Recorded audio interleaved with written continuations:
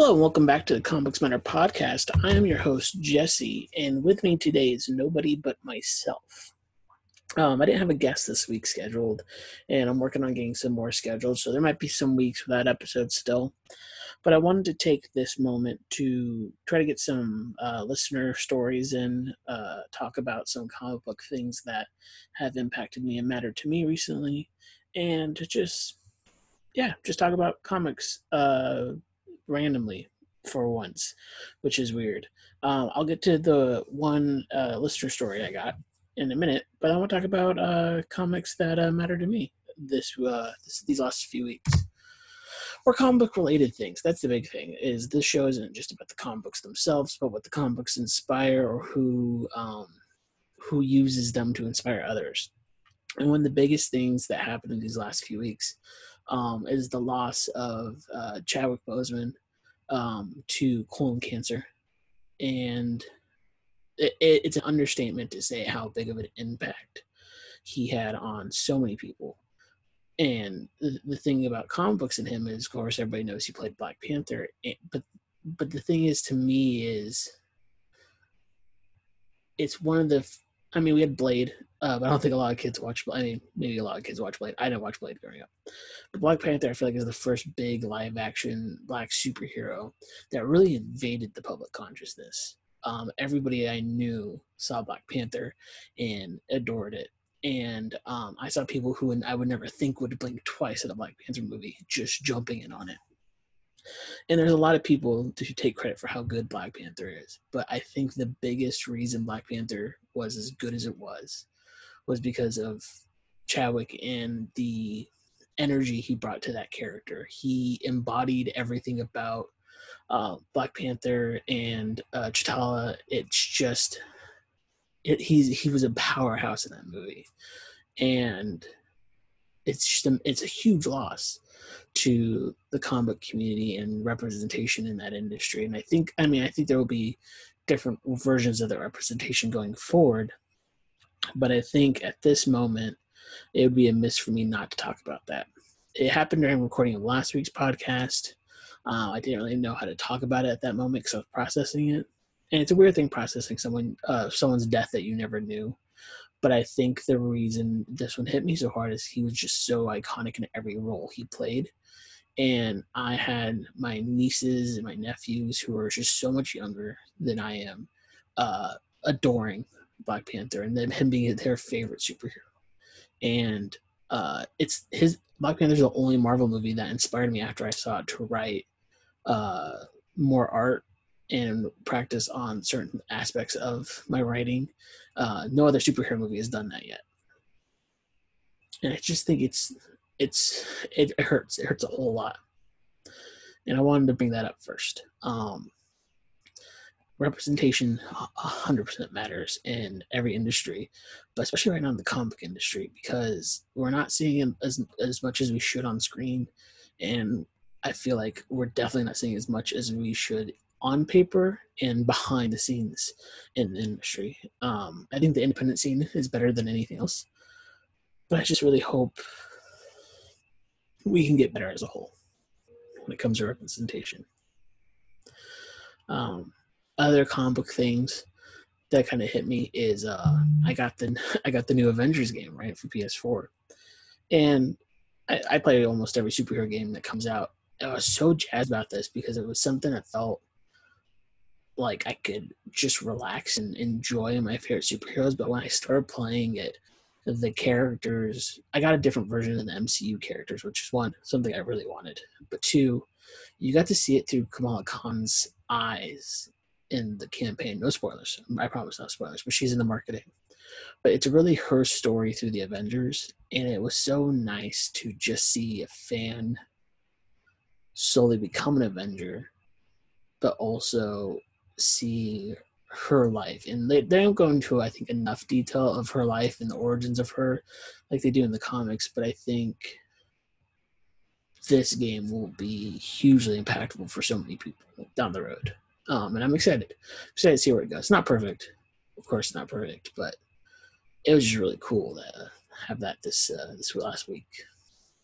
a few other things, some stuff I've been reading. I started reading Mage by Matt Wagner, and I think Matt Wagner is a comic book creator that I came to very recently in last year, but has really impacted me about the idea of independent books and independent superheroes. I started reading Grendel on Comicsology Unlimited, and that was a huge, mind-blowing way to me how to tell a narrative. Right, like it was different artists, but he was always writing it, and it was just always different styles, different tales, but they all connected into one. And then I started reading Mage, and it reminded me very much of when we talked about Zot a few months ago with Grace, and how there was a full world there, but since it was an independent book, you didn't have any baggage of the continuity or the canon of the universe. Um, it was very much an empty canvas for us to paint through the narrative, and it's a little emptier than I think Zod is when it comes to the world around it. But it's so fascinating to see a comic book throw you right into it, and then just like start going ham on the story. So I really enjoyed reading Mage. What else? I had a few others, and they just kind of left me. Oh, I just read "They Only Find Us When We're Dead." I believe it's the name of it by Boom. And I think that's another book. Al Ewing and I want to say, gosh, I should remember the name of the artist. Let me grab that name real fast because my brain cannot hold these memories. The name of the artist is Simon D. Mio. I hope I pronounced that right. And yeah, we only find them when they're dead is such a fascinating tale of just the future of space and the idea of how we would truly treat celestials like in the Marvel universe. It's a very beautiful book, very colorful. The pacing is jarring unless you're really honed in on focused on it. But yeah, I just absolutely adore the way he built the world so quickly and filled you in all these details within like 25 pages. And it was like it was going so fast. But yeah, highly recommend that one.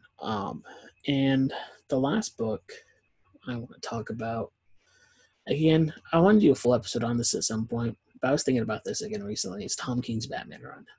I know there's a lot of issues with it, but I was thinking about that last City of Bane issue where he tells his father that you're not my father. Like that whole thing was like you're trying to raise me already. You're trying to tell me to stop being Batman, but you're not my father. You're not the man who raised me. That was the man you killed.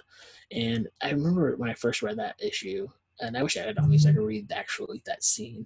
But yeah, I remember just reading it in my living room and just bawling afterwards because it's such an impactful father-son story.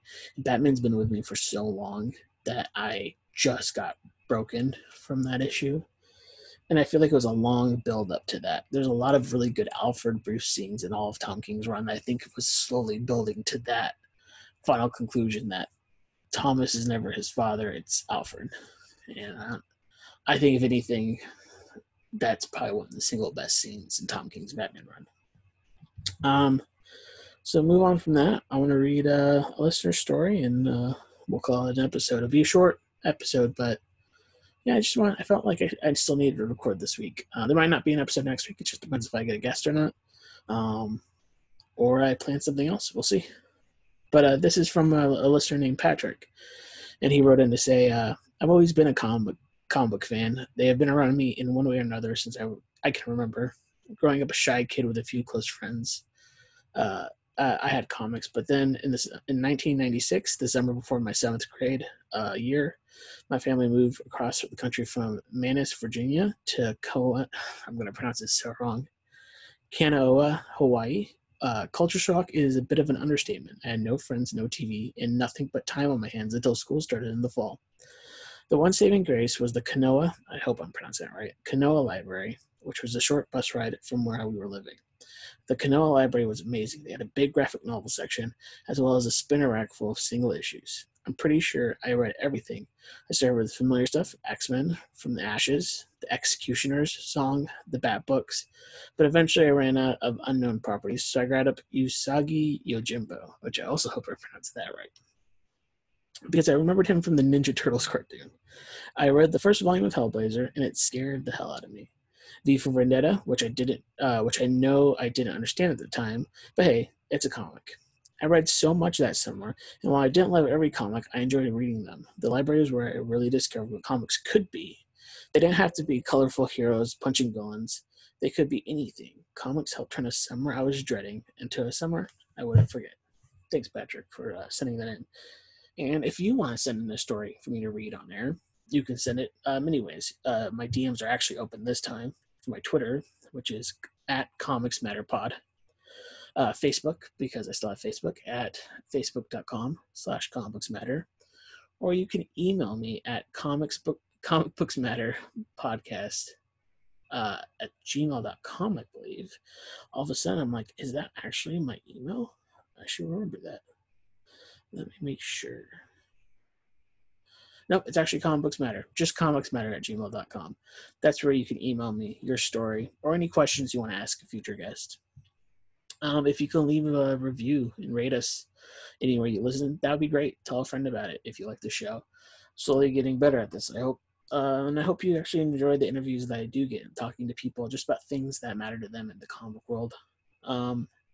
Logo by my friend Steven. And the theme song for the show is Join the Restaurant by David Stitzy. And I found it at my freemusicarchive.com. Remember, everybody, be good to each other. Have a good rest of your long weekend, hopefully. And as always, Black Lives still matter. Good night.